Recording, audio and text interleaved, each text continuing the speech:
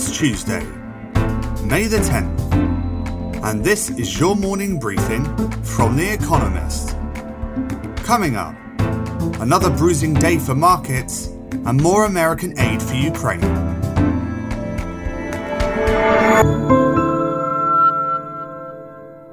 First, the world in brief. Stock markets in America suffered another bruising sell-off on Monday, with the S&P 500 index dropping by 3.2%. The Nasdaq Composite fell by 4.3%. Markets in Asia followed.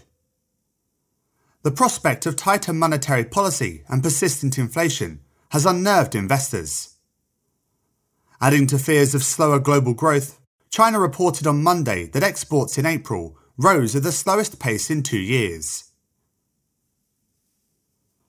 America is reportedly planning to provide Ukraine with additional aid worth about $40 billion. According to Reuters, the proposal could get approved as early as Tuesday.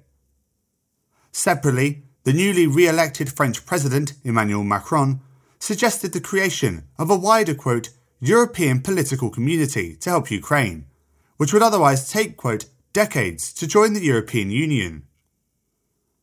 Vladimir Putin spoke at Russia's Victory Day parade. He again presented his invasion as an attack on Nazism, but stopped short of a much speculated reframing of his war aims. Violence erupted in Sri Lanka after Mahinda Rajapaksa, the Prime Minister, resigned on Monday, amid protests over his mismanagement of the economy. The announcement triggered fatal clashes between his supporters and protesters in Colombo, Sri Lanka's biggest city. Protesters also attacked members of the ruling party, burning down several of their homes. An island-wide curfew has been extended to Wednesday. Ferdinand Bongbong Marcos won the Philippines presidency with a landslide, unofficial results suggested. It is a remarkable turnaround for the Marcos family. Mr. Marcos's dictator father was run out of the country in 1986. The incoming president has published no policy agenda. Sara Duterte, the daughter of outgoing President Rodrigo Duterte, looks set to become vice president in a separate election. Russia's economy faces its deepest contraction in almost 3 decades, admitted its finance ministry in an internal forecast. GDP could shrink by 12% in 2022, following sanctions imposed by America and Europe, reported Bloomberg. The Bank of Russia anticipates smaller declines of 8 to 10%, while the IMF predicts a contraction of 8.5%. Britain's Met Office said there is a, quote, 50-50 chance that average global temperatures will be 1.5 degrees Celsius above pre-industrial levels during at least one of the next 5 years. There is a 10% chance that the 5-year mean temperature will exceed 1.5 degrees Celsius. Keeping global warming below that threshold was the more ambitious goal of the Paris Agreement, signed by 192 countries in 2015. Andy Warhol's silkscreen painting of Marilyn Monroe sold for $195 million at Christie's auction house, making it the most expensive ever American artwork. Shot Sage Blue Marilyn, painted in 1964, was eventually bought by Larry Gagosian, an art dealer, after fierce bidding. Warhol produced more than 10,000 works of pop art before his death in 1987. And fact of the day: 46%. The jump in the price of an average property in New Zealand since 2019, which leaves home buyers vulnerable to sharp global rises in mortgage payments.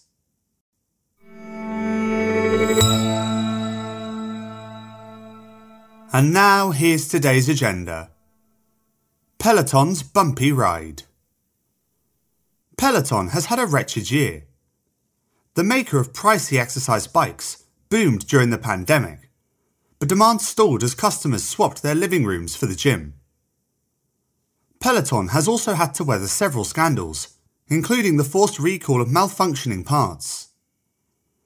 In response, Peloton has sidelined its much criticised chief executive, cut around 1/5 of its workers, and put the brakes on production. On Tuesday, the firm will report its quarterly results, showing if it is back on track or veering further off course. The early signs are not good. One investor, Blackwell's Capital, says the new management has done little to improve matters. On May 6th, Peloton's share price hit an all-time low after investors reportedly lost hope that the firm could make a profit. Other firms that fared well during the pandemic are now running into problems. Netflix is shedding subscribers for the first time in a decade. Welcome to the post-lockdown world.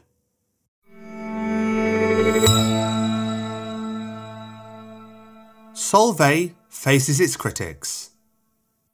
Directors of Solvay, a Belgian multinational, can expect plenty of questions at the group's AGM on Tuesday. Some will doubtless concern their plan, announced in March, to split the firm into two independent companies, one for chemicals and the other for specialty materials and solutions. But more than 100 questions, tabled by Bluebell Partners, an activist hedge fund, focus on the group's soda ash plant at Rosignano in Italy. The plant dumps around 25 tons of heavy metals into the Mediterranean each year. Solvay swears the nasties are trapped within powdery limestone and so cannot be absorbed by humans or fish. Bluebell argues that dumping anything straight into the sea negates the corporation's vaunted commitment to sustainability. Practically all shareholders said they approved of Solvay's environmental stewardship in 2021. But Bluebell has lobbied them to vote differently this year. It claims to have already won over two big American pension funds. Tuesday's Q&A will show how many others have joined their cause.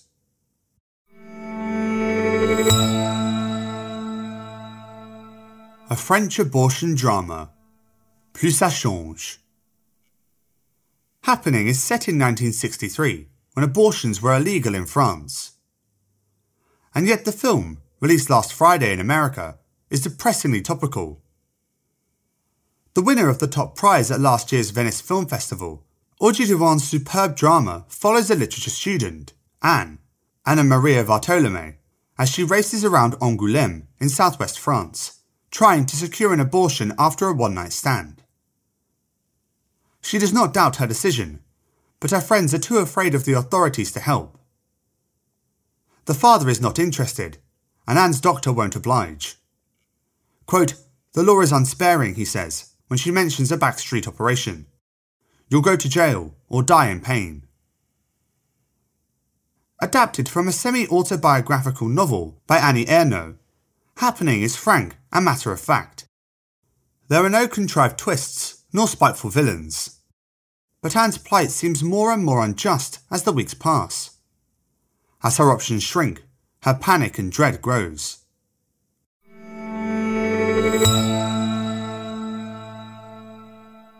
Yoon Suk-yeol's Grande Bouffe. South Korea's incoming president has a lot on his plate. After his inauguration on Tuesday, Yoon Suk-yeol must tackle astronomical housing costs and a lack of jobs for the young. He also hopes to attempt reforms in several areas, including welfare, criminal justice, and the distribution of powers between the offices of President and Prime Minister. More challenges await abroad.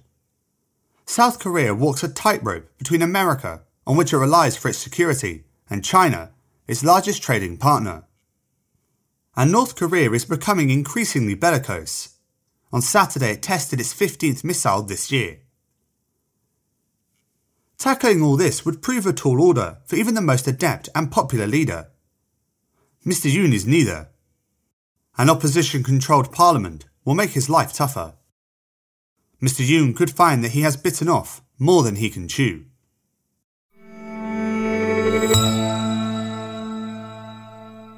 Honduras's former president goes before the US courts. Juan Orlando Hernandez's fall from grace will be on full display when he appears in court in New York on Tuesday. In April, less than 3 months after he had finished his second term as president of Honduras, he was arrested and extradited to the United States. the judge will hear evidence of Mr. Hernandez's alleged involvement in drug trafficking and money laundering during his time in office. He has denied all claims. But he has been implicated in 2 drug trafficking trials, including one in 2019 that put his brother behind bars for life.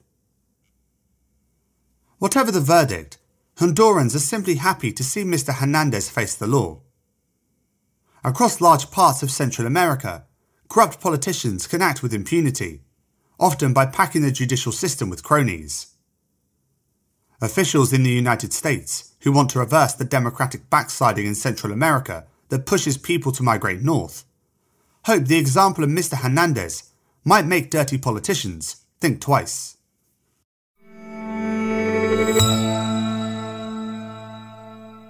Daily Quiz.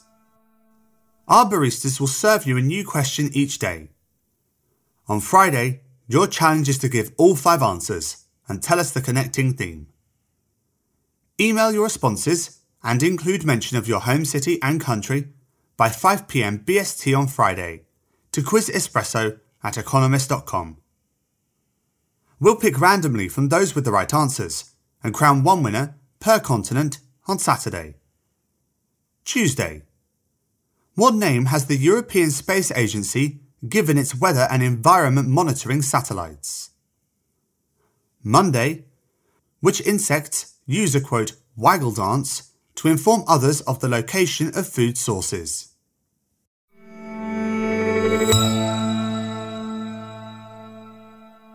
Finally, here's the quote of the day from Nayantara Sehgal, who was born on this day in 1927.